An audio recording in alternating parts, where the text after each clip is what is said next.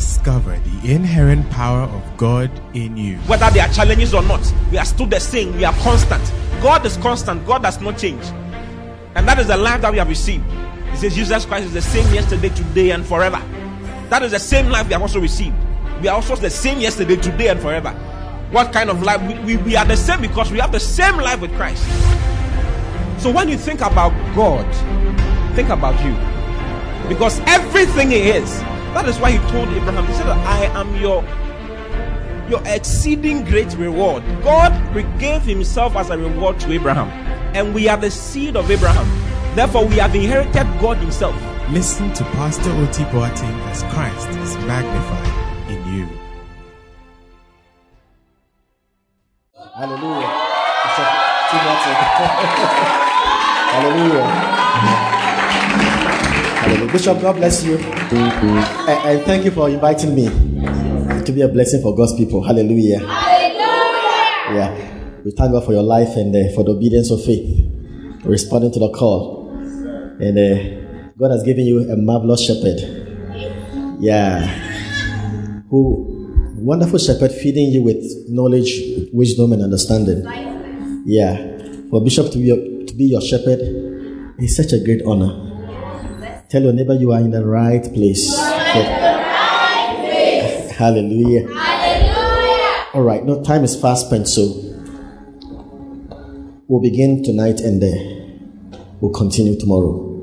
Hallelujah. Hallelujah. Are you ready for God's word? Oh, yes. Pastor Gideon, God bless you for the hard work. 1 Corinthians chapter 10. 1 Corinthians chapter 10.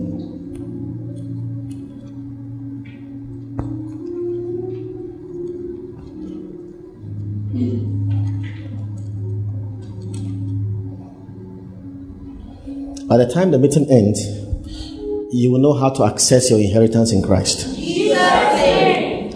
How to fully access your inheritance in Christ. Jesus' name. You know it. It will be very easy for you. Moreover, brethren, I would not that ye should be ignorant that all our fathers were under the cloud, and all passed through the sea, and were all baptized unto Moses in the cloud and in the sea. And I like us to read verse 11. Now all these things happened unto them for examples. Yeah. King James says ensamples.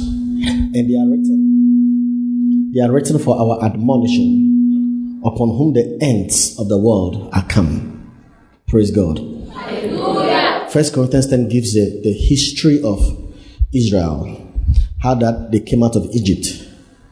You know, the chronological history of Israel from Egypt. So 1 Corinthians chapter 10 gives us a summary. Now, verse 11 says that all that happened to Israel, all that happened to them, all those things happened to them for ensamples. It's an old word for examples. And they are written for us, our admonition, upon whom the ends of the world are come. Praise God. Now, the word ensamples is the Greek word tupos. You know, that's where we get the word type. They are written for our types. All those things are types. Types. You know what a type is? How many of you are married here? You know, when you travel for a long time and you miss your wife, normally what do? You take your wife's picture. And whilst you're in a hotel room, you admire your wife's picture. Sometimes you can even kiss the picture. Those of you who are not married, you have no idea what I'm talking about. If this revelation is not given unto you, for those of you who are married, unto you it is given to know the mysteries.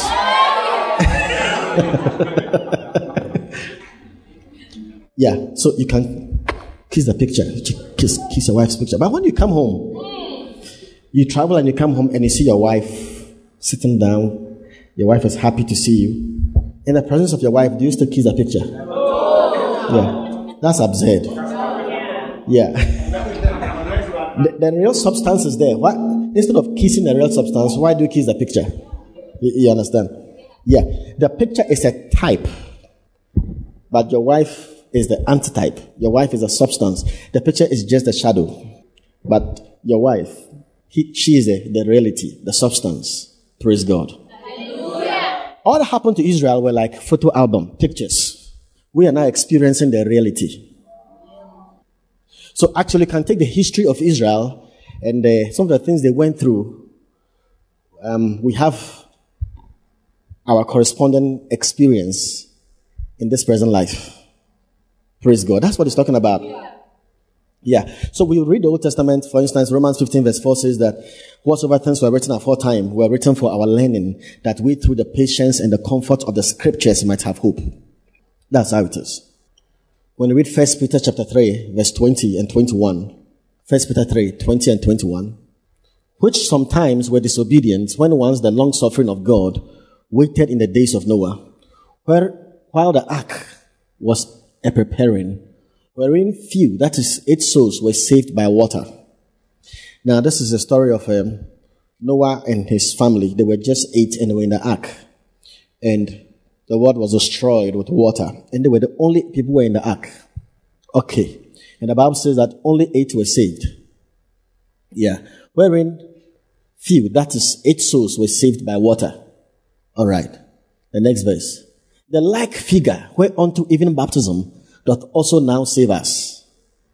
You see, the word like figure is the word antitupon, where we get the word antitype. So the picture is a type. Your wife is the antitype. You understand? So now, how many of you know the story of Noah's flood? It's Sunday school story, is that not so? How many were in the ark? 8. And the ark went through water and came out of the water.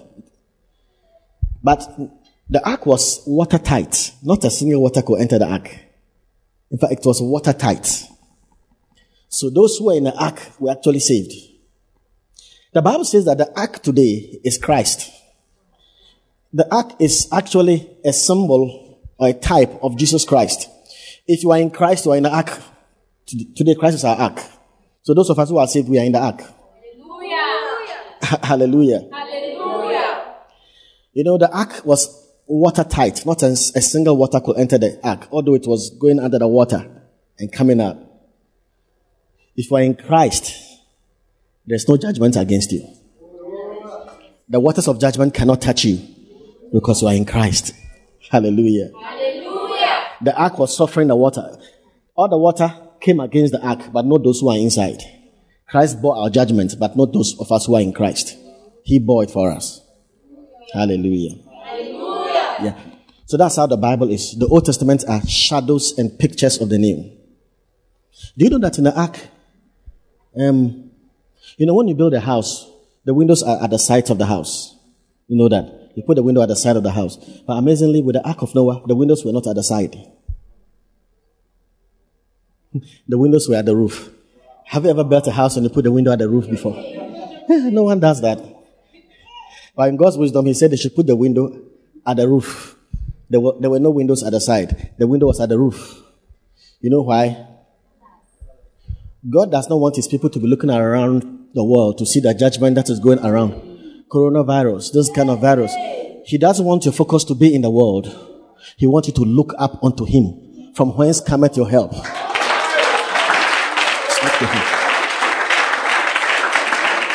Hallelujah. Your help comes from above. Yeah, don't look around, look above. Don't look around. This is what is happening here. This is what happened. No. They looked unto Him and they were lightened, and their faces were not ashamed. Hallelujah. Hallelujah. All right. Say, my inheritance, in Christ. Joshua chapter 11, verse 23. So Joshua took the whole land. Joshua took the whole land according to all that the Lord said unto Moses. And Joshua gave it for an inheritance unto Israel, according to their divisions by the tribes. And the land rested from war. So Joshua took the whole land. Hallelujah. Hallelujah. Joshua 13 verse 1. Joshua 13 verse 1. Look at what this verse also says. Now Joshua was old and stricken in years. And the Lord said unto him, Thou art old and stricken in years, and there remaineth yet very much land to be possessed. Have you seen this verse? Chapter 11 says that Joshua took the whole land. By 13, God is now telling Joshua, you are old, but there remaineth yet very much land to be possessed. It's as though the scripture is contradicting itself, but it's not. So Joshua fought for Israel and conquered the whole land for Israel. It was left for the tribes to just go and take what had been conquered for them, but they were not going. Now, taking the land is different from possessing the land. He had already taken the land and destroyed the enemies of God. But the people, the tribes that were allotted, their inheritance were allotted, and they had to go and take the land. They were not going. So, although the land had been conquered, it was not yet possessed. Praise God. Hallelujah. Now, the name Joshua is Hebrew, but in Greek, it's the same Joshua is Jesus. Yeah. It's the same word, Yehoshua. It is the word Yeshua. So you read Hebrews 4, the Bible says, if Jesus had given them rest, then would he not have mentioned of another day? But he's talking about Joshua. If Joshua had given them rest. When you bring Joshua to New Testament, it is Jesus. So Joshua conquered the land for them. Joshua is a type of our Lord Jesus Christ. Our heavenly Joshua, who is Jesus, went on the cross and conquered every land for us. I'm telling you, when he died, he gave us his rich resources. Vast array of divine riches and inheritance. Everything is given us. Now, our heavenly Joshua went to the cross and conquered much for us. He has given us everything. He conquered the field of health, of peace, of wealth, of rest, everything. Glory, our well-being, our walk with God, everything. He conquered everything for us on the cross. But we have not possessed it yet. I'm telling you. It has been conquered, but we have not yet possessed it. The same way Joshua took the land, but the tribes were hesitant. They had not yet. So the land was left for squatters to dwell on them. Our heavenly Joshua on the cross conquered all for us. But many believers are working in only 1% or 2%. Yeah. Then you realize that the best of us are working in only 5% of what Jesus conquered for them. Yeah. Yes. Ephesians 1 verse 3. Now, Ephesians is the Joshua of the Old Testament. The book of Joshua of the Old Testament. Joshua speaks of inheritance. So, in the New Testament, Ephesians speaks of inheritance. Blessed be the God and the Father of our Lord Jesus Christ, who has blessed us with how many? Now the word all, pass. The word all in Greek actually means every type, every kind, every form, every shape. So you see, blessed be the God and the Father of our Lord Jesus Christ, who has blessed us with all spiritual blessings in heavenly places in Christ. He's not saying all the blessings are spiritual, but that is the storehouse of the blessing. It's in the spiritual realm, because the spiritual is more real than the physical. The spiritual gives birth to the physical. So all our blessings are there. Every type, every form, every kind, every shape. So I'm telling you, whether it is marital blessings, is there. You've been blessed with marital blessings. You've been blessed with relational blessings. You've been blessed with spiritual blessing, whether it's a spiritual gift, whether it is anything, all things that pertains to godliness, anything you need to live a successful Christian life, everything is given. Every blessing in the realm of finances is given. Every blessing in the realm of the physical is given. Health is given. Just think of every blessing, whether it is domestic, it is material, whether it is health, it is financial, whether it is peace, whether it is marital, it is career. As far as God is concerned, from the foundations of the world, He spoke out all your blessings. The word blessed is actually well spoken. The Greek means to speak well. God spoke your blessings. So, as far as God is concerned, in Christ, you have fully finished. Everything has been fully finished and supplied. Praise God. But the only thing is that you have not possessed them. You have not possessed them. Now, there is a link between holiness and inheritance. There's a link between sanctification. The word sanctification is the same as holiness. It's holiness. There's a link between your inheritance and holiness. Praise God. Hallelujah.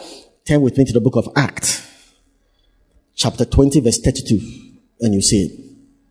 Acts 20, verse 32. All right. Keep this verse. I feel like I should tell you something before this verse. Go to Hebrews chapter 6, verse 17. Hebrews 6, verse 17. Wherein God, willing more abundantly,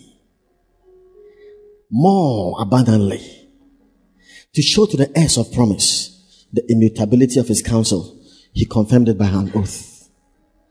See, I'm an heir of promise. Yeah, that means that the Bible says you are the heir of God. The inheritance is yours. So you are the heir. You are the heir of God.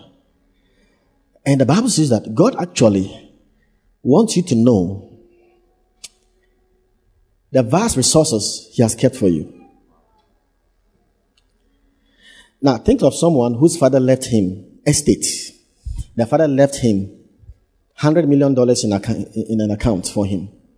The father left him estate, but he doesn't know.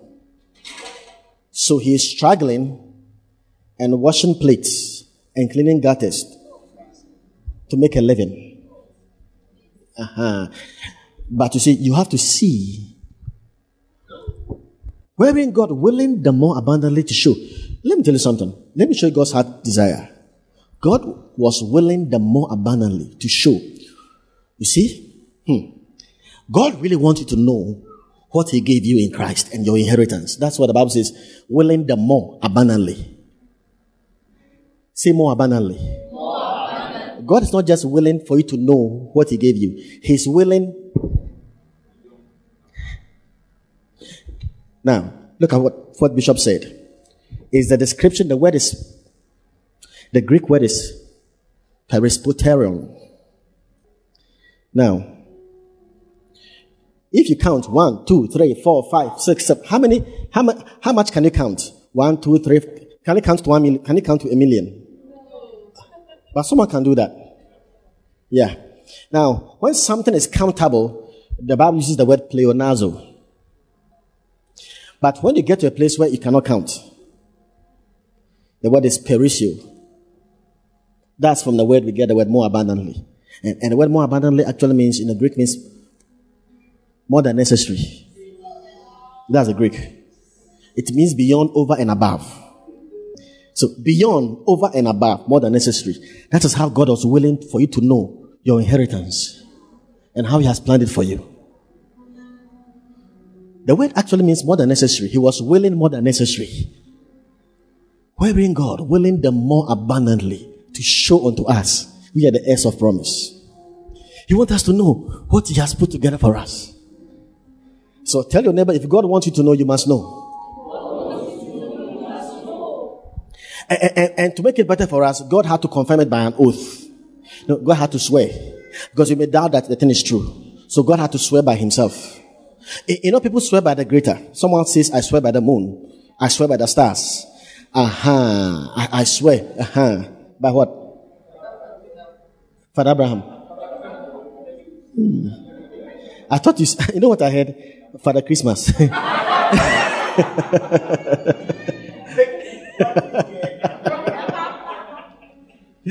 Now, but God couldn't swear by any greater. So God had to swear by himself, by his Godhead. You know why God swore by an oath? For God to swear, you know what he's saying? If these things are not true, if they don't come to pass, I will stop being God. Yeah, I will cease to be God. So he put his life on the line. He swore by his Godhead. He swore by himself. To give you such assurance of heart that this thing is immutable, it's inevitable, it's irrevocable. It cannot be changed. And God wanted to, he was willing to more abundantly. He wanted to see it. He wanted to see it. And Apostle Paul captured it in prayer. In Ephesians 1:17 and 18. He prayed for the church of Ephesus. that the eyes of your understanding will be enlightened, that they may know what is the hope of his calling and what the riches of the glory of his inheritance in the saints. Aha. You know what it means? He wants us to know the unfathomable wealth which he has bequeathed to his saints. It's the same. He wants you to know the amount of spiritual wealth he has put into your spiritual bank account. Yeah. But he prayed that the eyes of your understanding will be enlightened. The word is photizo. You know how to take, using, these sensitive films in cameras. Yeah. Through the emission of light, it can capture images and impress it on those sensitive films. That's the word photizo. The word actually enlightened is the word photo. The Greek is photo. Yeah, photizo. The way you can use camera to capture the image. The image of God's inheritance should be captured in your spirit. Through the word. You just know it. Aha. So you must see it. Once you see it, Christianity is enjoyable. So all the people I know who are working in Revelation today prayed this verse. Yeah. Ken Hagin prayed it daily. Yeah. He said he prayed it more than 1,000 times. Then Jesus just appeared unto him and said, I've come to answer your prayer. And that's what he broke forth into Revelation. Bishop Oyedepo said he prayed this verse for 6 months. Then he began to work in Revelation. Watchmani prayed this verse daily. All the people. Church history. Because you can read in the Bible and nothing will happen. Yeah. To understand the Bible, it comes by praying. Praying this kind of, hallelujah. Hallelujah. You start from verse 17. And I have prayed it over and over and over and over. I'm still praying it. And coming to this meeting, I prayed this prayer over all of you. Hallelujah. All of you. Yeah. Over all of you. Praise God. Hallelujah. Yeah. It's very important. Very important. God wants you to see it. Now, if it's not important, why will God be willing the more abundantly to show these things to you? He wants you to see it. And why will Apostle Paul pray daily for the Ephesian church that they will see their inheritance? It's very necessary. Hallelujah. Hallelujah. All right. Now, let's go back to Acts 20 verse 32. I said there's a link between inheritance and holiness, sanctification. They are mostly joined together. And now, brethren, I commend you to God and to the word of his grace, which is able to build you up and to give you an inheritance among them which are what? Sanctified. So we see inheritance here, then we see sanctified. Acts 26 verse 18. Acts 26 verse 18. This was Jesus' commission to Apostle Paul when he sent Apostle Paul to preach the gospel. To open their eyes and to turn them from darkness to light and from the power of Satan unto God, that they may receive forgiveness of sins and inheritance among them which are sanctified by faith that is in me. So here also we see inheritance and what? Those who are sanctified. Inheritance and sanctification. Okay. My. Hallelujah. That they may receive forgiveness of sins and inheritance among them that are sanctified by faith that is in me. Now, there is something called the law of first mention. If you want to understand the Bible, any subject you are studying, check the Bible when that subject was first mentioned. When that word was first mentioned in the Bible. Study how it is used.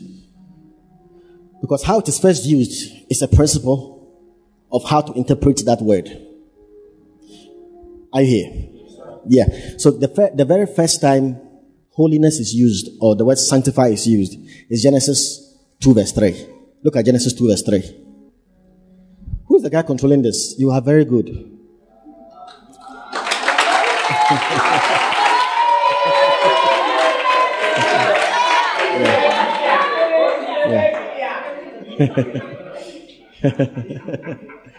And God blessed the seventh day. Look at it. And sanctified it. Now, sanctify has come. Other versions said, and made it holy. Because that in it he had rested. Say rest. And you need to understand that in the Bible, rest is the same as inheritance. Rest is not separated from inheritance. For instance, God was taking to the Israelites to their inheritance, to the promised land. What was the promised land? To their rest. You read the book of Psalms, you read the Bible calls it rest. Have you seen it before? Yeah, that was their rest. He was ushering them to their rest. That's their inheritance. He was ushering them to their rest. And he says Joshua couldn't even give them that rest. The rest speaks of their inheritance. So here we see the word sanctify and rest being used the first time. All right, what does it mean? What am I really saying? When we say someone is holy, what does it mean? You know, you can be sinless and not holy. Holiness is not sinless perfection. Now, look at this verse. God blessed the seventh day and sanctified it. This is the first time the word holy is used. But there was no sin in the world. Sin came in Genesis 3. But this is Genesis 2. So it is the law of first mention. The first time it is used without sin.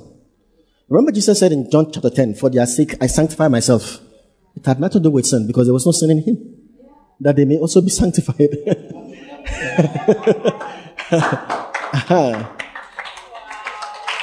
Jesus said to the Pharisees, say ye of him whom the Father has sanctified and separated to the world. Say ye of him whom the Father has sanctified. So the Father sanctified him and he also sanctified himself. But all had nothing to do with sin. Hallelujah. That's John 10:36. Yeah. But look at this verse. So there are 7 days in a week. God sanctified one day. That was the Sabbath day. He sanctified it. So what it means is that the 6 days were common days. But that day, which was the Sabbath day, was not common. It was hallowed. So the opposite to holiness is uncommonness.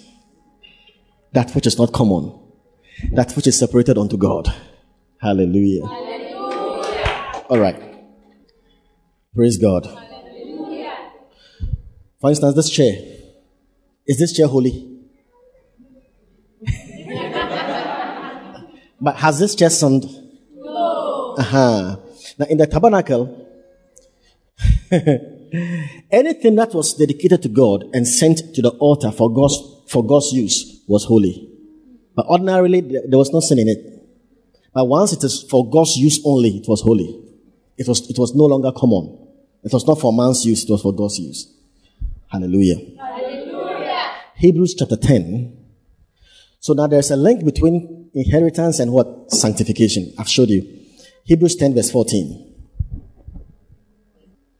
For by one offering, he has perfected forever them that are sanctified.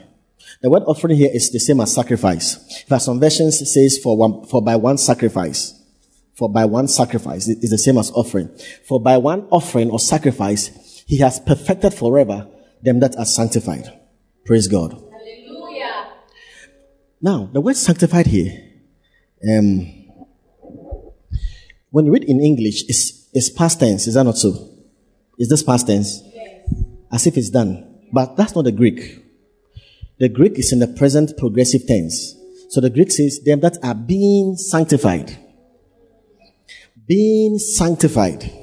So some versions will actually use the word being sanctified. If you check other versions, it says being sanctified because that is the original. Them that are being sanctified. Hallelujah. Hallelujah. Okay, this verse, NIV says, who are being made holy. Who are being made holy. All right. Thank you. Back to King James. All right. Now, I want to explain this verse, what it means. The word sanctified, permit me to go a little further. It's in a certain Greek tense. It is called the middle voice. It is in the middle voice. Now, in the English, we have passive voice and active voice. But the Greek has something called middle voice, which is not in English. Middle voice. Say middle voice. Middle voice. So sanctified is in the middle voice. What it means is that Now, those who are being sanctified, for by one sacrifice he has perfected forever those who are being sanctified. Now, to be sanctified means to be separated unto. To be separated unto. To be separated unto. Now, this is what this verse implies. Those who are being separated unto the sacrifice. Those who are separating themselves unto the sacrifice. For by one sacrifice he has perfected forever those who are being sanctified. Being sanctified. So the sanctification here has to do with those who are separating themselves to the sacrifice. Now, what does it mean to separate yourself to the sacrifice? Now, the idea here is those who are separating themselves by and by to the provisions that is made by the sacrifice. Those who are separating themselves to the provisions that is made by the sacrifice. The more you separate yourself to the provisions, the more you separate yourself to the sacrifice, to the provisions made by the sacrifice, the more you are being sanctified. I'm just repeating myself so you can get it. The more you separate yourself to the provisions made by the sacrifice, the more you are being sanctified. Now, the sanctification here is progressive. It's a process. Praise God. Now, in context, it has to do with the sacrifice, the offering. Praise God. Now, middle voice, I didn't want to go explain all that middle voice. Middle voice means that you must be the cause. You must take the action and become the beneficiary of the action. That's a middle voice. What it means is that the more you separate yourself to the sacrifice, to the provisions of the sacrifice, the more you are being sanctified. What is the provision of the sacrifice? Your inheritance. What Christ gave you in his finished work. Now, for by one sacrifice, that sacrifice gave us inheritance. Now, I told you that I gave you verses that shows that inheritance and sanctification go together. It's the same idea here. The more you separate yourself by and by to the provisions of that sacrifice, the provisions the sacrifice gave us, the more you set yourself apart to the provisions, the finished work of Christ, what the sacrifice gave you, the more God sees you as holy. That is why he combines inheritance and sanctified. Inheritance and sanctified. The first time sanctified is used, the rest is used, which speaks of inheritance. Let me give an example. Now, when Jesus died, do you know that he died to take away all your sickness and diseases? Maybe all your life, all you know is paracetamol. All you know is aspirin. All you know is vitamin A, B, C, and D. So, I lived with some people, I remember for about 15 years, they took medicine every day. Yeah. So all you know is, and it's okay. But one day, you open the Bible and you read, and all of a sudden revelation comes into your heart. That surely he has borne our griefs and carried our sorrows. Yet we did esteem him smitten, stricken of God and afflicted. But he was wounded for our transgression, bruised for our iniquities. The chastisement of our peace was upon him, and with his stripes we are healed. Matthew 8 verse 16 and 17, himself took our infirmities and bare our sicknesses. So all of a sudden, it dawns on you that his death was not in vain. Look, Jesus was scourged on a scourging post. According to historians, Eusebius, he was scourged so much that he could see his veins and arteries. It wasn't 39. The Roman, they never give any account, number to the scourging. And he was scourged. In the scourging post, the fulcrum, it was 12 in 1. It was leather pieces. One steady handle, but 12 pieces of leather. And the edges are embedded with jagged pieces of glasses, metals, stones, bones, with sharp edges. So as it touches your skin, it enters your flesh and separates your flesh from your skin. So Jesus was beaten so much that the Bible says that With his stripes, we are what? The Greek doesn't say stripes. The word is molopy, molops. Molops means, let me show you something. That you have been whipped so much that there's no one sliver of lash that can be seen. All your back is gone. So that hole is called molops.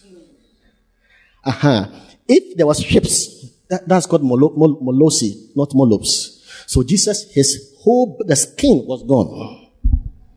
Yeah. Thank you very much. So with his death-dealing blow. Now, why was he doing this? He was paying for what you are going through. Having paid for it, one day it dawns on you that no, it was not in vain. Jesus did not, it was not in vain. He took it. He took it. This pain, he took it. The revelation comes upon you and you rise up. No, he took it. It's not a joke. As if, sometimes we don't believe it, as if it didn't happen. But that pain, that headache, that ulcer, that cancer, he took it. So when that revelation hit you, you may have known it and even preached it, but it is mental assent. But when it hit you by revelation, now you separate yourself. And now, though the pain is there, by his stripes I'm healed. You don't listen to the voice of the senses. You listen to the voice of faith and you appropriate the word of God. You say, it is mine. It is mine. It cannot be a lie. You take hold of it. You know what is happening? You have separated yourself to the provisions that was made by his sacrifice. That separation, God calls it holiness. Holiness. He calls it sanctification. It is not common. It's sanctification. Because you have laid hold of what Christ died to give you. The Father is well pleased. Do you have children? You have kids in the house and you've given them everything, but they are struggling to get it themselves. What you have given them. They can't see your love or how you wish they would see. How will you take it if your child is in the house this way the whole day? Listen, my child, what are you doing? You say, I'm thinking about my school fees. It becomes an insult to what? To you. That is not her problem. You must bear those burdens. You see how it's absurd it is? That is what we are doing to the Father God. That's what we are doing. Because all that he gave us, we've set it aside and we are doing other things. One of the inheritances is called peace. Maybe all your life you are full of worry, anxiety, depression. Maybe the whole day you've been worrying. You worry so much that you are now a warrior.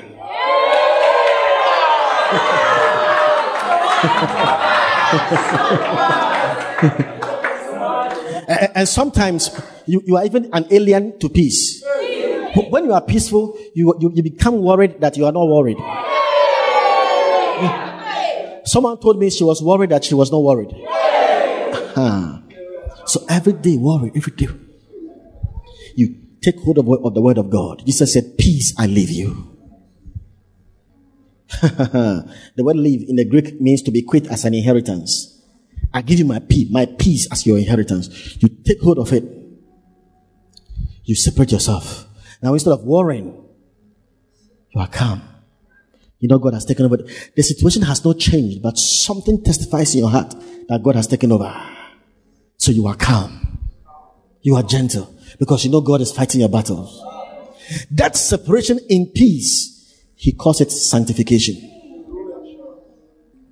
Sanctification. Every day you receive monthly salary, work, salary, work, salary, work, salary, work, salary. Okay, there's a higher realm. There's a higher realm.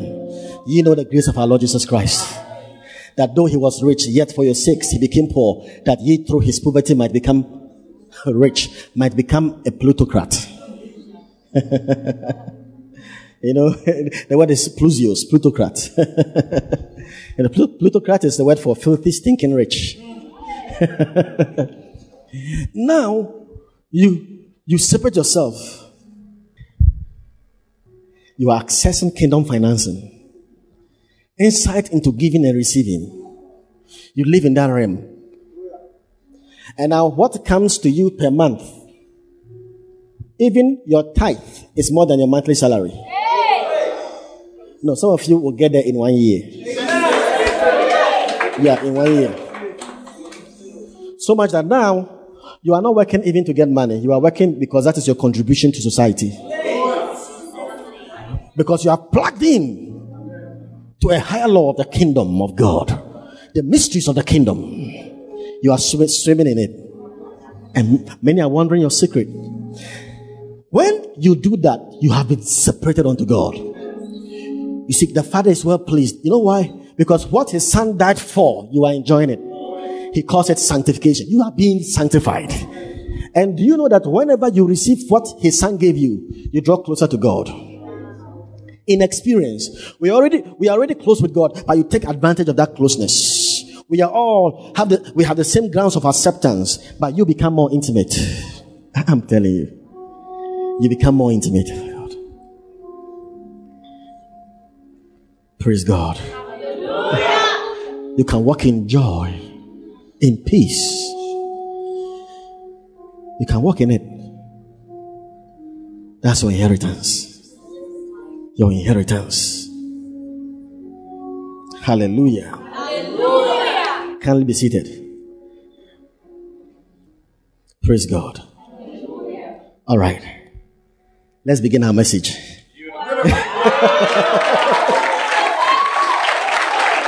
Hallelujah. Joshua chapter 1. I started with the types. Joshua 3, verse 10. And Joshua said,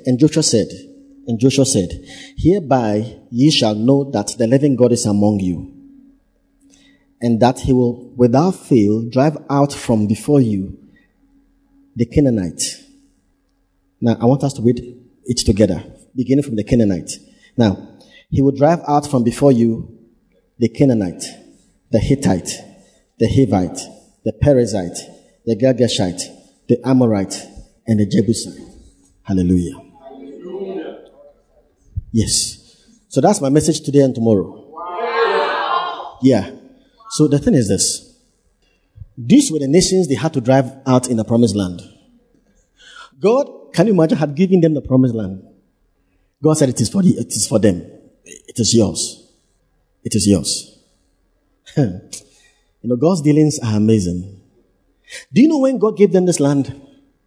You know when He gave them this land? Do you know that the earth was not divided into continents in the beginning? The earth was one mass piece of land. Yeah. It was in Genesis 10 that the earth was separated into continents and islands and rivers. It's in Genesis 10. Yeah. That is when, after the sin of Nimrod, God separated the earth. So in the days of Peleg, he was called Peleg, the earth was divided. The continents were divided. But something happened when the continents were divided.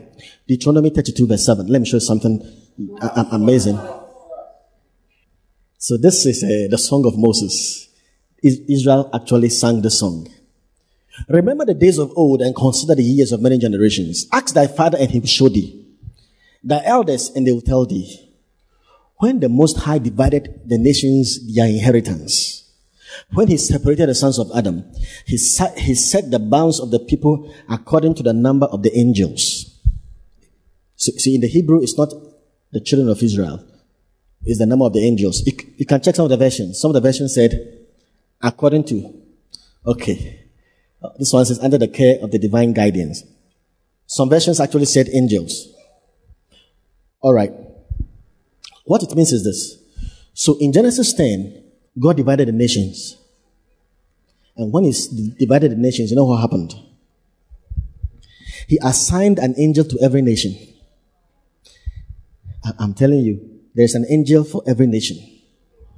So the nations He divided, He assigned angels to every nation. There are angels representing nations before God. Yeah.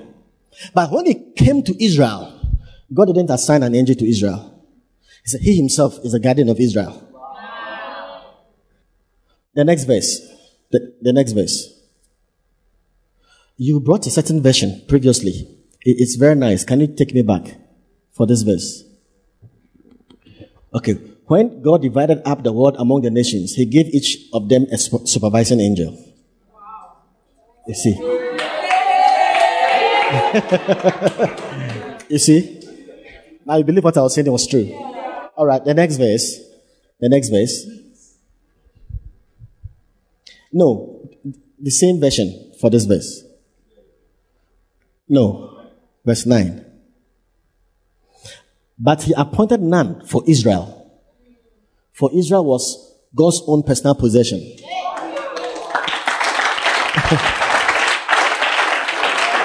Yeah. So what happened was that he assigned angels for every nation. But when it came to Israel, he says he himself. But later on, he realized that it was Archangel Michael who had the overseership of Israel, because God's name was in him. What God does personally is what he uses Archangel Michael for, but that's for another day. No wonder you are called Pastor Michael.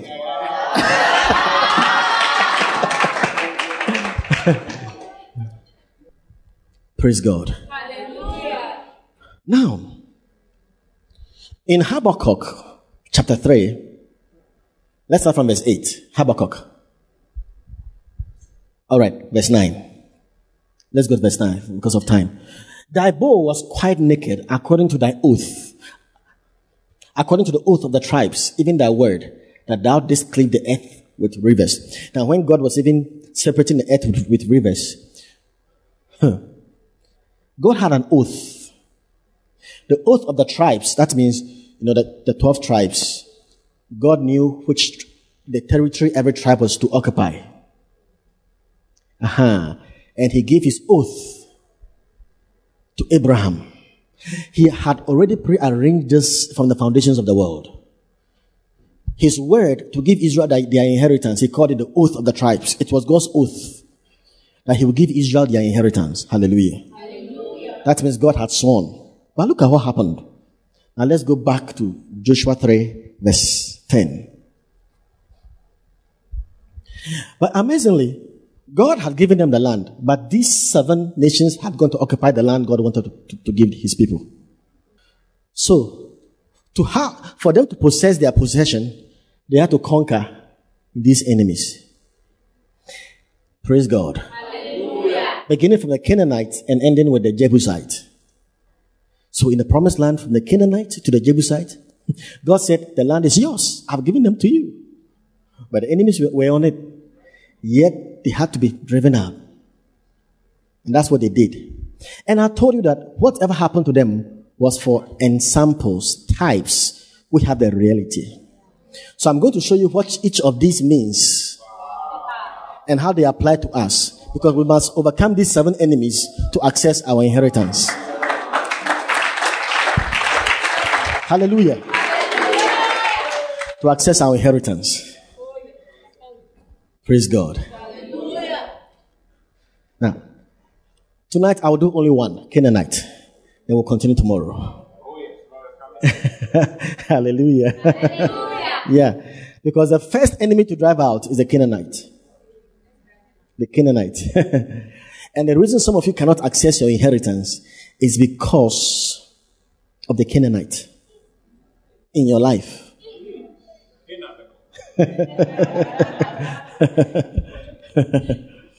Yeah. Now, they were the first. And amazing. You remember Noah when the flood ceased? When his sons, 3 sons, Ham, Shem, and Japheth, when Ham exposed the nakedness of his father, and Noah woke up out of his stupor, drunken state, and began to curse and prophesy. Now let's see what he said. Genesis chapter 9. All right. Verse 25. Okay. Now, so, verse 24 said, and Noah woke from his wine and knew what his younger son had done unto him. And he said, Cursed be Canaan, a servant of servants shall he be. Now the one who exposed him was called what? Ham. Is that not so? But you see, Ham had 4 children. Ham had 4 children. The first one was called Cush. Cush. Now, Cush is Ethiopia. Ham's firstborn is Cush, Ethiopia. The second one was called Mizraim. Mizraim is Egypt. The third one was called Put. P-U-T. Put. Now, this in the Bible. Put is Libya. The fourth son is Canaan. That's it. So, the fourth son is Canaan. Now, Canaan is not it's not Africa. You understand? Present day Canaan is at the West Bank. The West Bank, Jordan, Lebanon, Syria. They are the Canaanites, present day.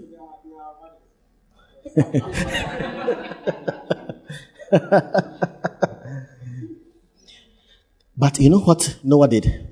Noah didn't even say, curse be unto Ham. No, Noah cursed Ham's fourth son. It was Canaan he cursed. He said, what? Curse be what? Canaan. It's Canaan he cursed. Yeah, he was prophesying. Yeah, he was prophesying. That is why you don't speak against leadership. Especially when the leader falls and fails, you don't speak against him. Because he had failed. He had failed. So Ham thought he was just touching human failure, but he ended up touching God's government. There are some people on earth who are deputizing God's government. In their failure, if you address it, it's for your demotion. So when you hear a man of God has done this, let your tongue cleave to the roof of your mouth. Shut up. Don't talk about it. Praise God. Walk backward and cover the nakedness of that man. Don't expose them. Yeah. They are covering sons and exposing sons. Which one do you belong to?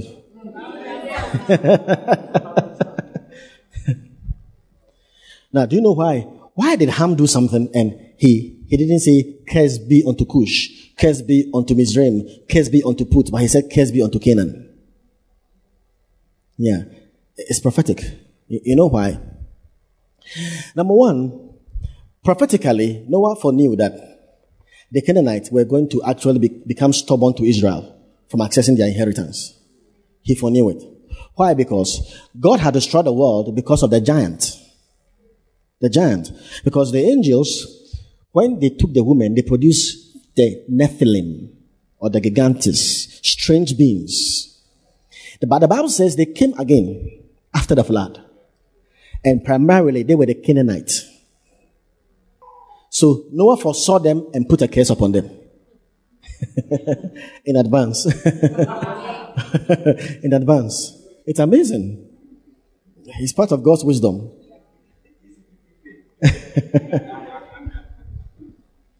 Hallelujah. Hallelujah. Praise God. Hallelujah. Oh, Maroma Shatalama Teleketele. Praise God. Hallelujah. All right. Now, what is Canaan? What is the meaning of Canaan? Now, Canaan in Hebrew actually means barter trade, barter system. Barter. You know barter system? Yeah, barter trade. You know, Ghana, we're first dealing with barter system. Yeah. For instance, maybe, you know, Bishop is using a very nice pen. Maybe I have a powerful hanky. And I said, okay. Okay. So, he get a hanky, I get this one. It's butter. You understand? Okay. Yeah. Oh, Bishop, the way your shirt is nice, you can get my shoe. And I get your shirt. That is butter. When there was no money, people were doing barter trade, barter system. Now that's the word for Canaan. Canaan. You know what it means? Okay. I want a blessing from God. I want God to do something for me. But let me do this for God so that I can receive and merit the blessing from God.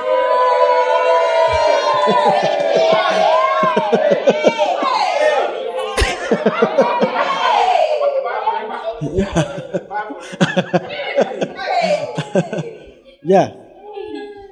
I want God to give me a husband. Okay. The husband is not coming.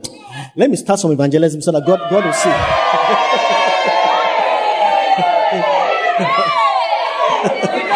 My faithfulness and give me a husband. That's barter system.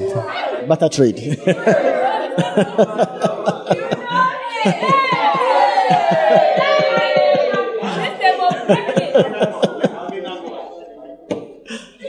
Yeah. Yeah. I want God to give me a house. I want God to give me a house. Okay, so what do I have to do? What can you do? Yes, you come and carry blocks to build the church of God.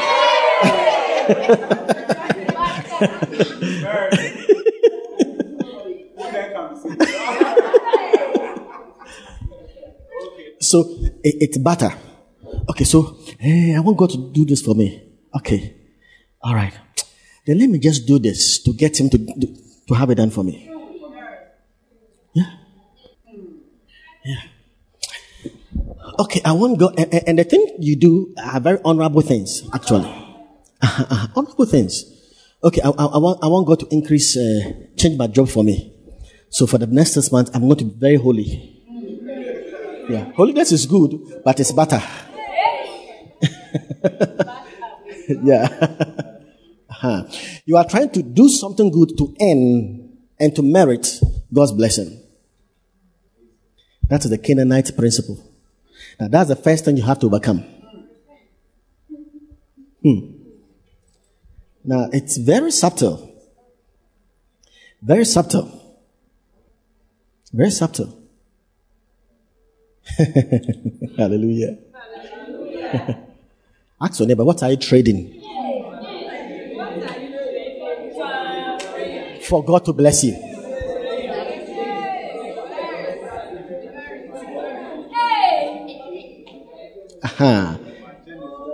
Ask your neighbor, what is your motive?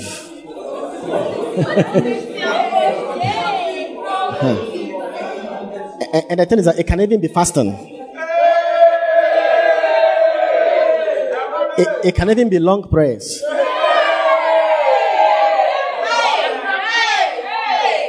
Yet you have to pray. Yet you have to fast. But at the end, you understand where I'm coming from. Hallelujah.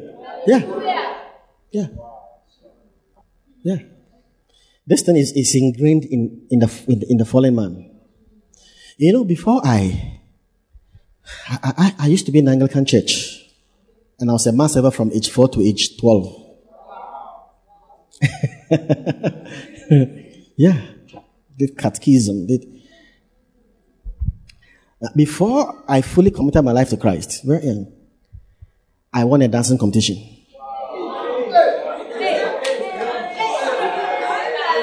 It will surprise you. Surprise you. Because my goal was to be like Michael Jackson, actually.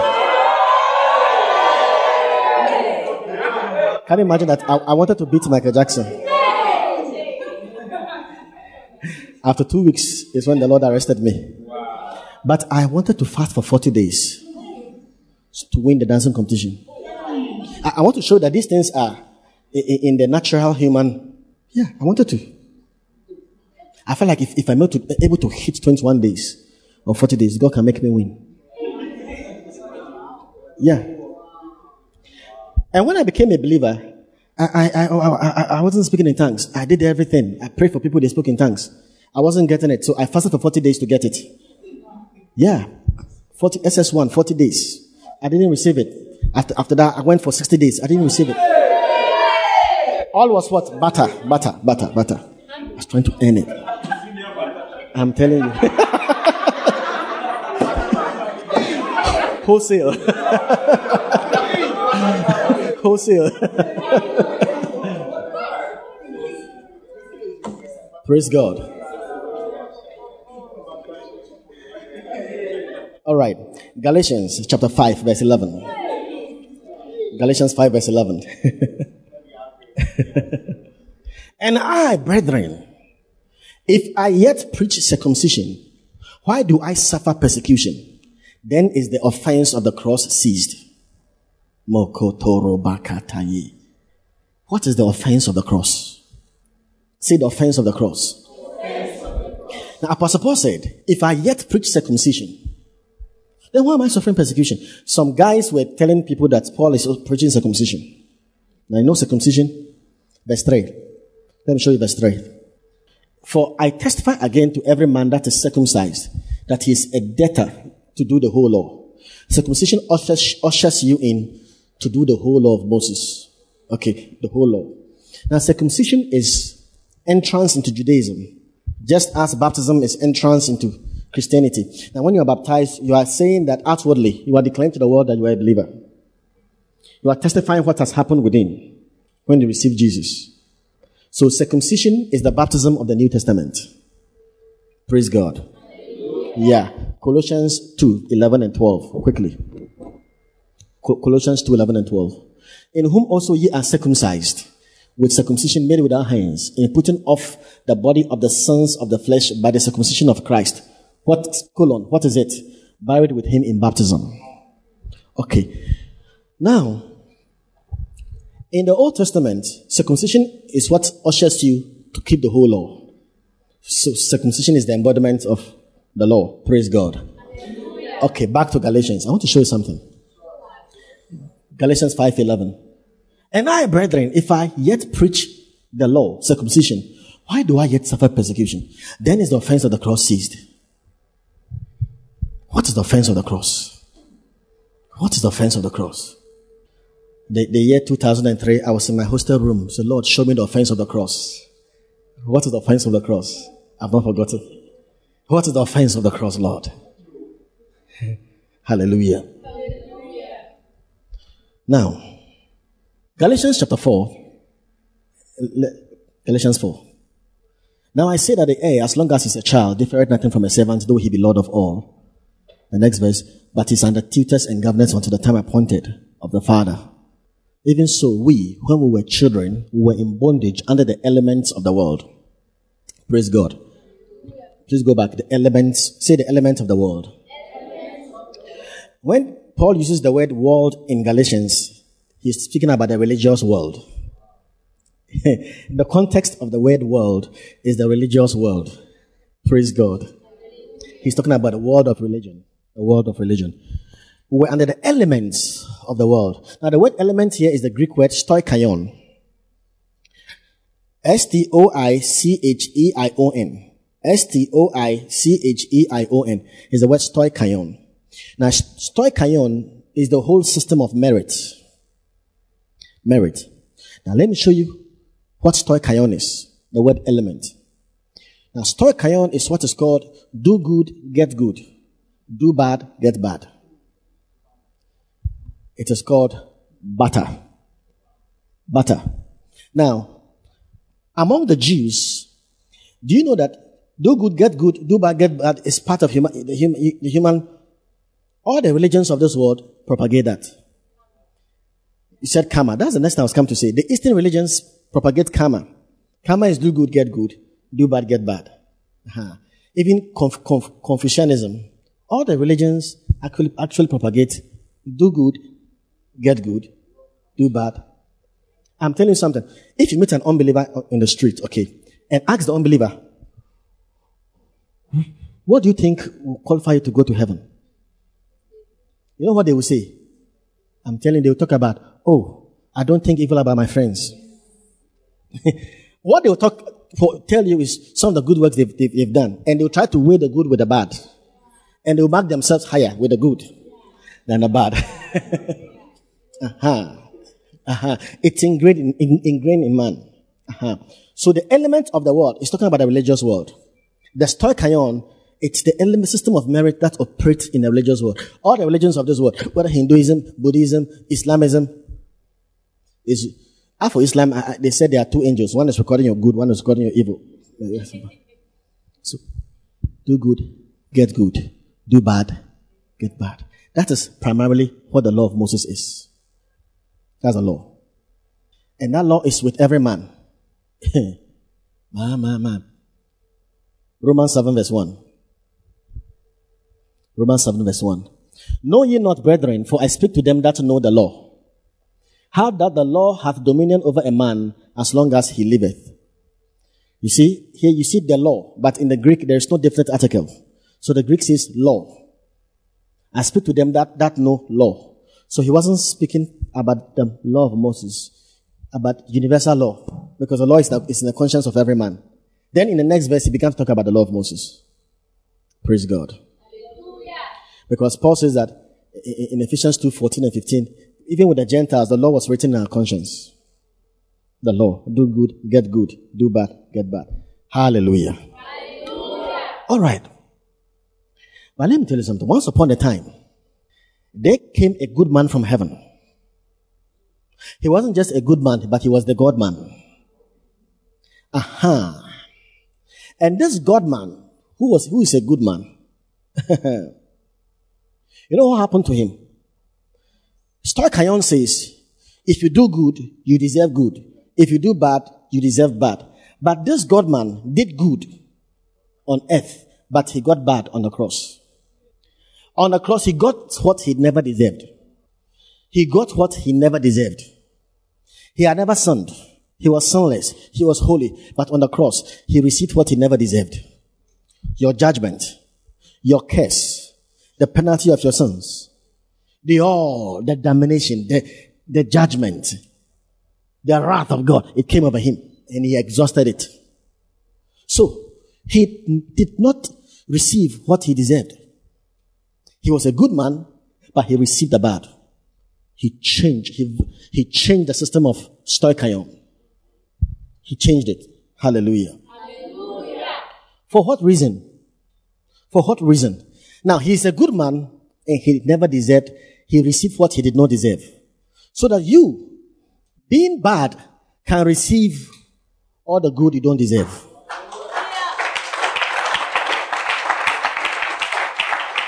So that Jesus, who is holy and righteous, was made sin.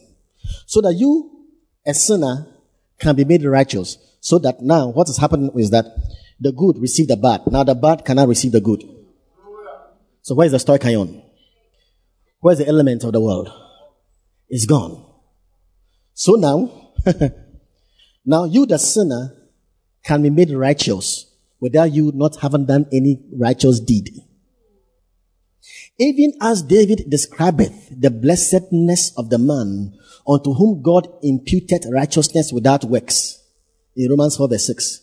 So now, God says you are righteous, but you have not even lived righteous one day. God says you are righteous not by your behavior. God says you are righteous not by your holiness. God says you are righteous not by anything you have done, but by having believed in Jesus. Why? Because he took your place that you might take his place. He, the righteous man, took your place of sin by God's holy transaction so that you, in the place of sin, might take his place of righteousness. Hallelujah. Hallelujah. This thing I have described to you is an offense to some people. Paul calls it the offense of the cross. It's an offense to some people. An offense to who? The self-righteous Pharisee, the self-righteous people. It's an offense to them. So they see you a sinner. But now, you say you are righteous. No. He is trying to live well. He is trying to earn and merit a certain righteous stature. And you, we know where you came from. You are a very bad girl. But now, you are as righteous as Christ. Because, no, it's an offense, they can't accept it. That you are receiving God's blessings without you not earning it. No, you are believing and receiving. He is earning and deserving. So, it's like someone, an employee. You work the whole month and he gives you your salary. And someone comes, you don't work, and gives you a better amount. It can become an offense to those who are working for it. So those who are working for their righteousness and working to be accepted, and those who are trying to live well to please God. I'm not saying don't please God, though, but they are trying to live well to be accepted by God. There's nothing God hates than trying to say your acceptance is by your living. But your acceptance is by Jesus. That's why Apostle Paul said, I do not frustrate the grace of God. For if righteousness come by the law, Christ died in vain. If righteousness came by my behavior, if righteousness came by me living well, then Christ died needlessly. Why? Why would he have died? If I cannot achieve it myself, then it is useless he came. He has wasted his death. The reason why he came was because I couldn't attain God's righteousness by my behavior or my living. It can only be received as a gift.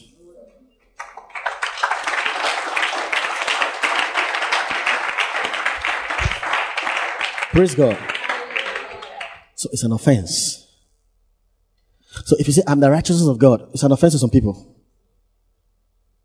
Because maybe they do some mistake. So look, say, how can it be the righteousness of God? It's an offense. We are witnesses. It's an offense to them. Why? Because they are viewing it by works. Let me give an example. The prodigal son, he and his brother. You see, let me show the offense of the cross.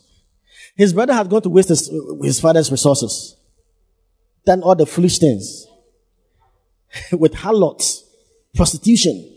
When he came back home, no. You know what the father did? The father ran to him. No, the father saw him. He didn't see the father. The father saw him because the father had always been scanning the horizon to see the return of his son.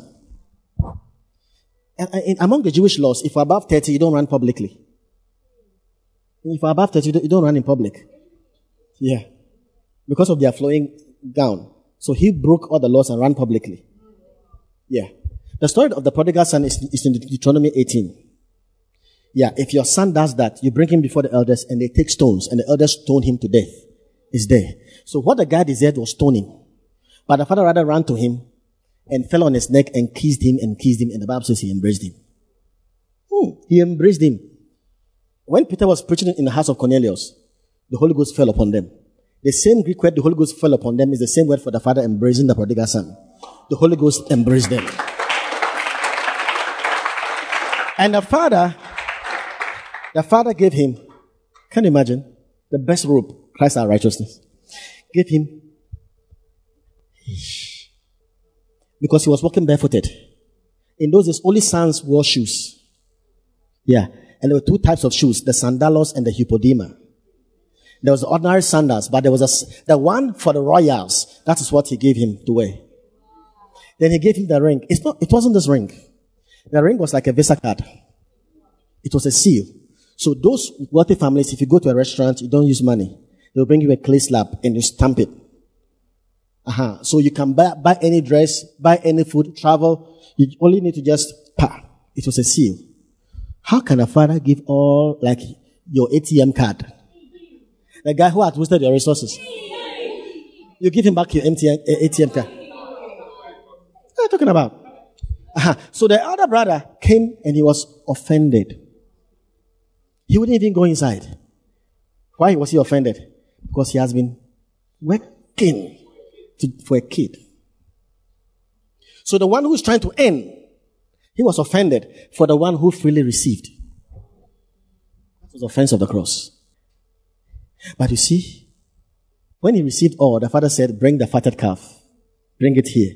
And they killed the fatted calf in the presence of the prodigal son. You know why? All the judgment that was to come upon him came upon the fatted calf, Christ our burnt offering. Yeah. So all the evil we deserve, Christ bore it for us. That's why we enjoy the benefits today. Hallelujah. So, I want you to know, you see.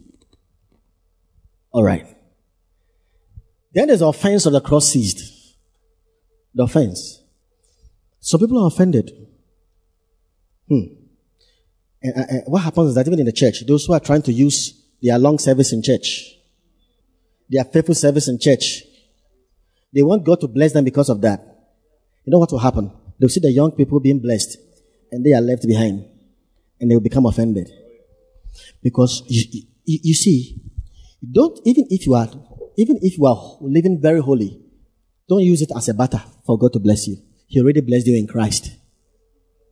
Live holy for His glory, but don't think that should be the reason why God should bless you. That one is a barter. You have supplanted what He has already done. It's already done in Christ.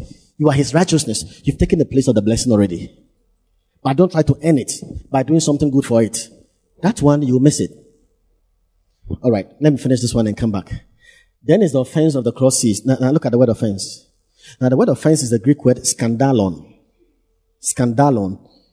Then is the skandalon of the cross seized. Actually, the word in English, when the word skandalon is transliterated, is the word scandal. So then is the scandal of the cross seized. It is called the scandal of grace. The scandal of the cross. Paul says, look, if I'm preaching the law, then the scandal of the cross is seized. Do you know what it means? The reason why Paul was persecuted is because he is a preacher of the scandal of grace. Then is the scandal of the cross, the scandalon. What is a scandal? You know, a scandal is something that is judicially and morally not accepted. And the whole populace becomes so angry at what is done. It provokes the outrage of the public. For instance, when we say that, this minister of state has embezzled or has stolen a certain kind of money from the nation, it's a scandal, true of us. Or somebody has gone to sleep with someone's wife. It's a scandal. Is that not so? Or all this corruption we are seeing, when they are caught, it's called what? Scandal. So we frown at it. The public has an outrage. It's officially and morally not acceptable. That's a scandal. Now Paul calls something the scandal of the cross. The scandal of the cross. You know what it means? God takes a man. God takes an ungodly person. The Bible says, now to him that worketh is the reward not reckoned by grace, but by debt. But to him that worketh not, but believeth on him that justifies the ungodly. Now God takes the ungodly and declares him righteous as his son. And God says, now God forgives him past, present, and future. Now, do you know that your forgiveness is past, present, and future? Your forgiveness is perfect tense in the Bible. 1 John 2:12. Perfect tense is used, it speaks of permanent results. Once and for all. And you have been purified. Perfect tense, permanent result, once and for all. Hebrews 10, verse 2. And God says, can you imagine? Now, these things I'm saying are wild though. And the Bible says that even as David described the blessednesses of the man unto whom God put righteousness in his account without he having done anything, saying, blessed is he whose sins are forgiven. Blessed is he whose iniquities are covered. Blessed is the man unto whom the Lord imputeth not iniquity. Verse 8. That means when he sins, God doesn't put it into her account against her. And God doesn't see her sins. God sees her in Christ. Now, are you hearing what I'm talking about? It's a scandal. Serious scandal. Serious scandal. The Bible calls it the scandal of the cross. It cannot be accepted more publicly. It cannot be accepted judicially. It cannot be accepted. People will frown at it. And Paul said, the reason why he is suffering persecution is because of the scandal of the cross. If I preach the law, do good, get good, why should I be persecuted? Then the scandal of the cross has ceased. So the statement implies that his persecution was because he was preaching the scandal of grace. Why? I'm telling you. Why? You know what people are refusing to see? They are refusing to see what has been paid. What cost Jesus? And I'm telling you, when you know this, you live the highest type of life. This is where the highest kind of holiness comes from. Oh, not the one you pretend. On this foundation, your prayer is pure. Your fasting is pure. Your living is pure. I'm telling you, you are free. Free. You serve God because of your love for Him. Not because you want to get something from Him. Not because it is barter. Barter system. That's a Canaanite. That's a Canaanite. Why do you want to pay for what Christ paid? It costs His life. You want to use fasting.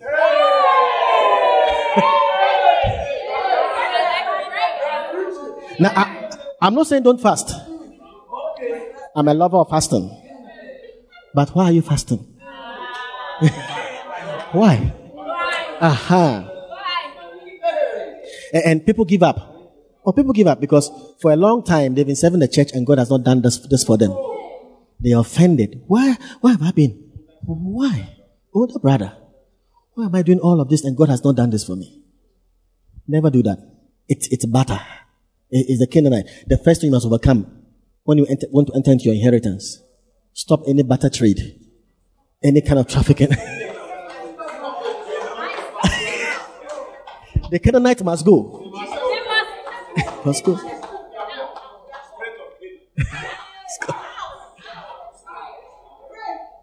Hallelujah. Thank you very much. I want to stop and continue tomorrow. Because I've not finished Canaan.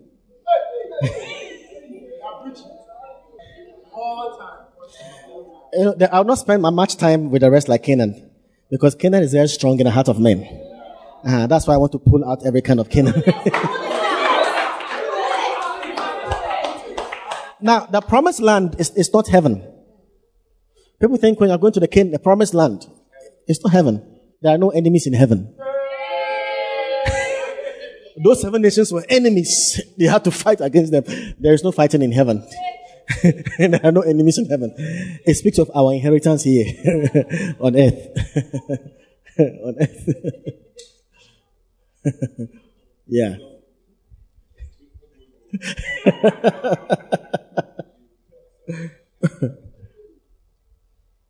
Malo Sunday. Okay, let me try and finish in 10 minutes, if possible. Okay. All right. Galatians 3, verse 5. 3 verse 5. He therefore that ministers to you the Spirit and worketh miracles among you, does he do it by the works of the law or by the hearing of faith? When you see the works of the law, he's not just talking about the 10 Commandments. The law is a principle. The principle of the law is this, that do you receive the Spirit and miracles by earning and deserving it or by believing and receiving?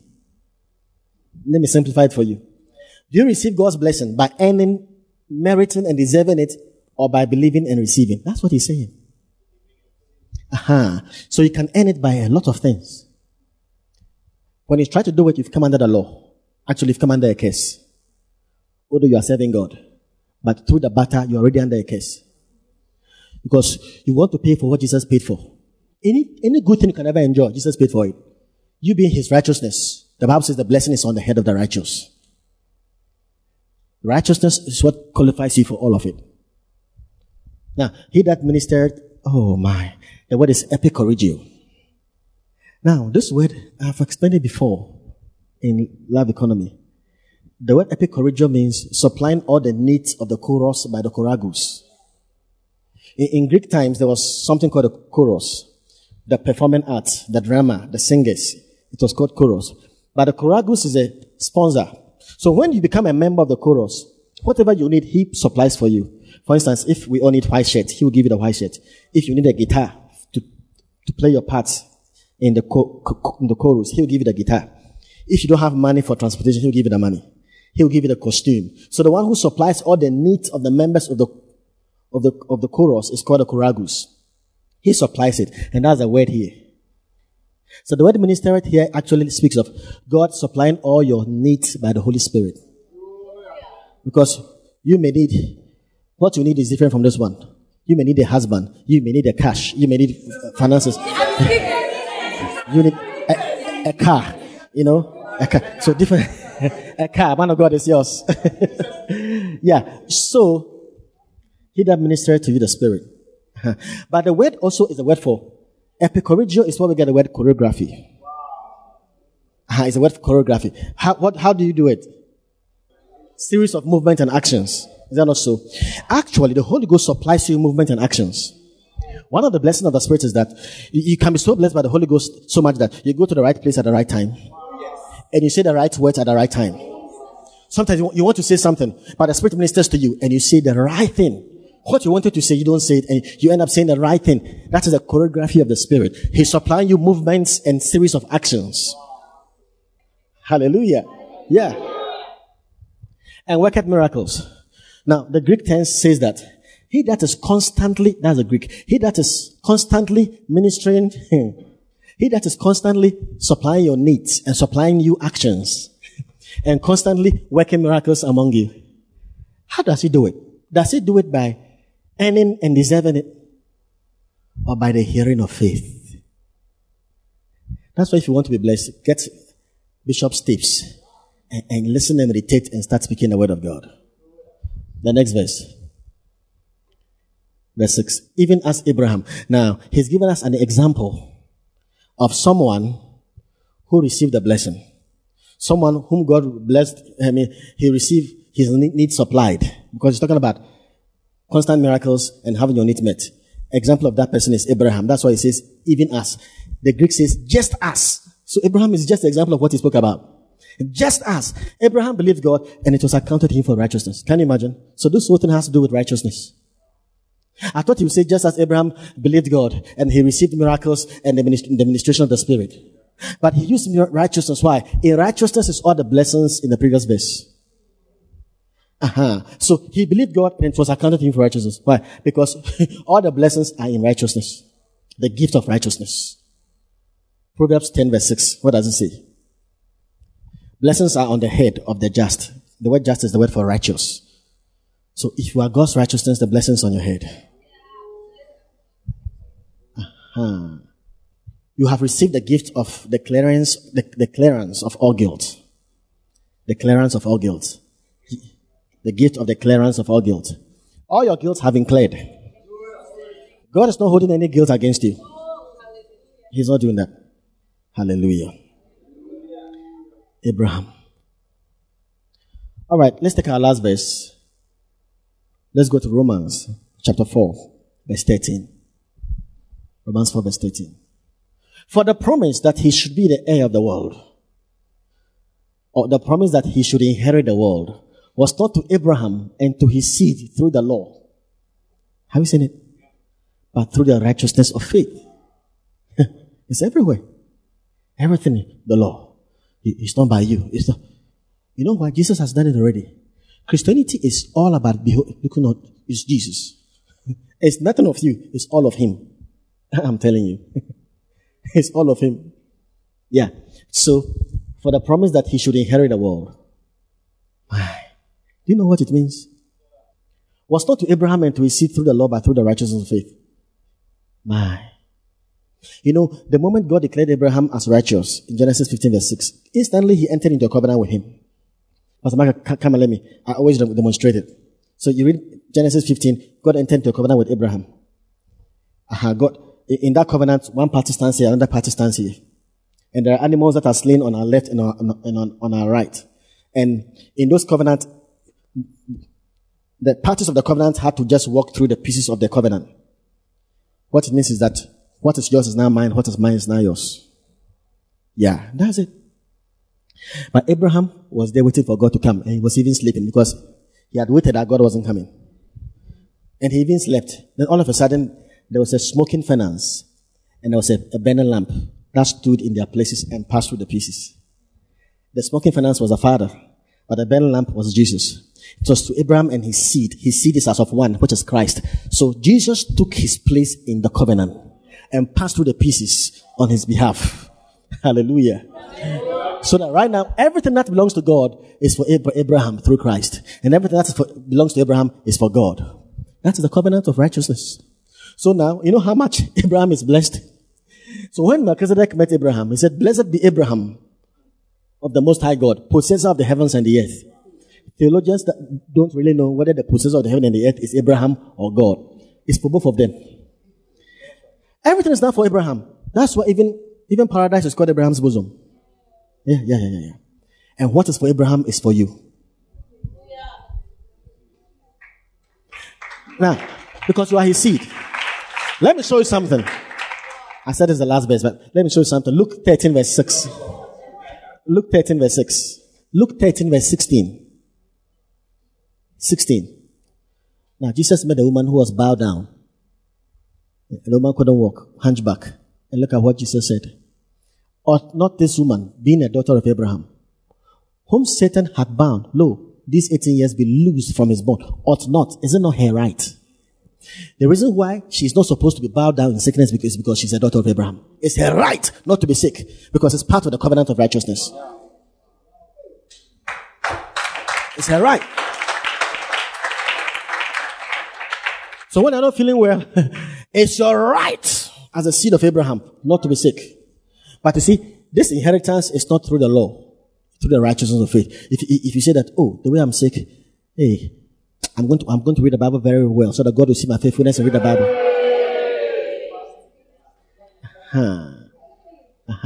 So you are doing something right, yet the blessing is not coming.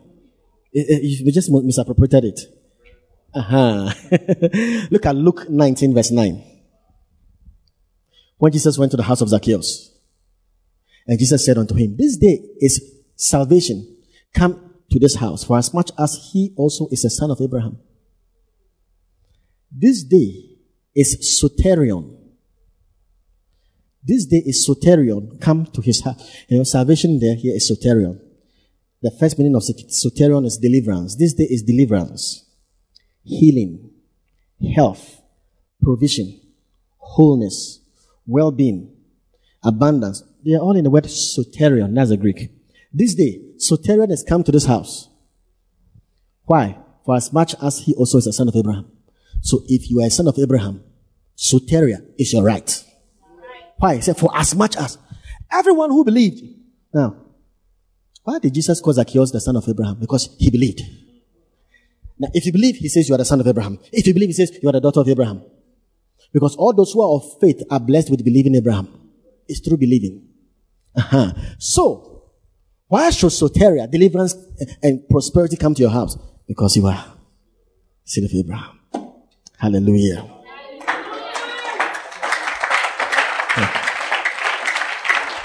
Now, say this. Say, I'm blessed because of Jesus.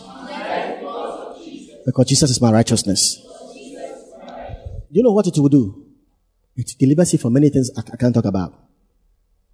Now, you are here, maybe. You think that God has blessed you because of what you have done. You know what you start thinking? You start feeling you're better than others. And others who are not blessed like you, you start thinking they are not as hardworking as you are. There's a tendency for you to despise them and measure them by your works. I'm telling you. So now your whole life has become merit. So you are living very holy. You think God is blessing you because of how you are living. Then others are not being blessed as you. To you, you think, oh, they are not living as better as you are. Because that's a better trade. You understand? Because you are thinking in your mind, God is blessing you because of how well you are living. So others are not blessed like you because to you, then you begin to despise them. They are not living as right as you are doing. You will also fallen away. You've also fallen away. I know what I'm talking about. You begin to think that, oh, these guys, they are not praying as I'm doing. Yeah. They are not even fasting as I'm doing. You can take your eyes from Jesus to think that it is by what you are doing. It becomes you. It can breed unhealthy competition. It can breed jealousy. You know where envy and jealousy will come? Especially when you have done a lot and you're not seeing results. And those who have done less are getting it.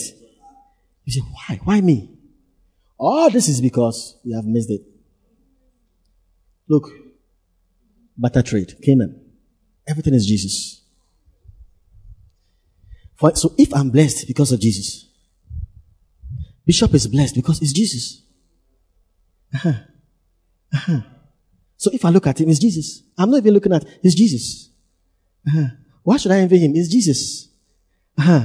You look at me, it's Jesus. We are not pointing to anything we are doing. or meriting. And we can celebrate each other and love each other. I'm telling you, avoid barter trade. It leads to a lot of unhealthy living. Yeah, unhealthy living.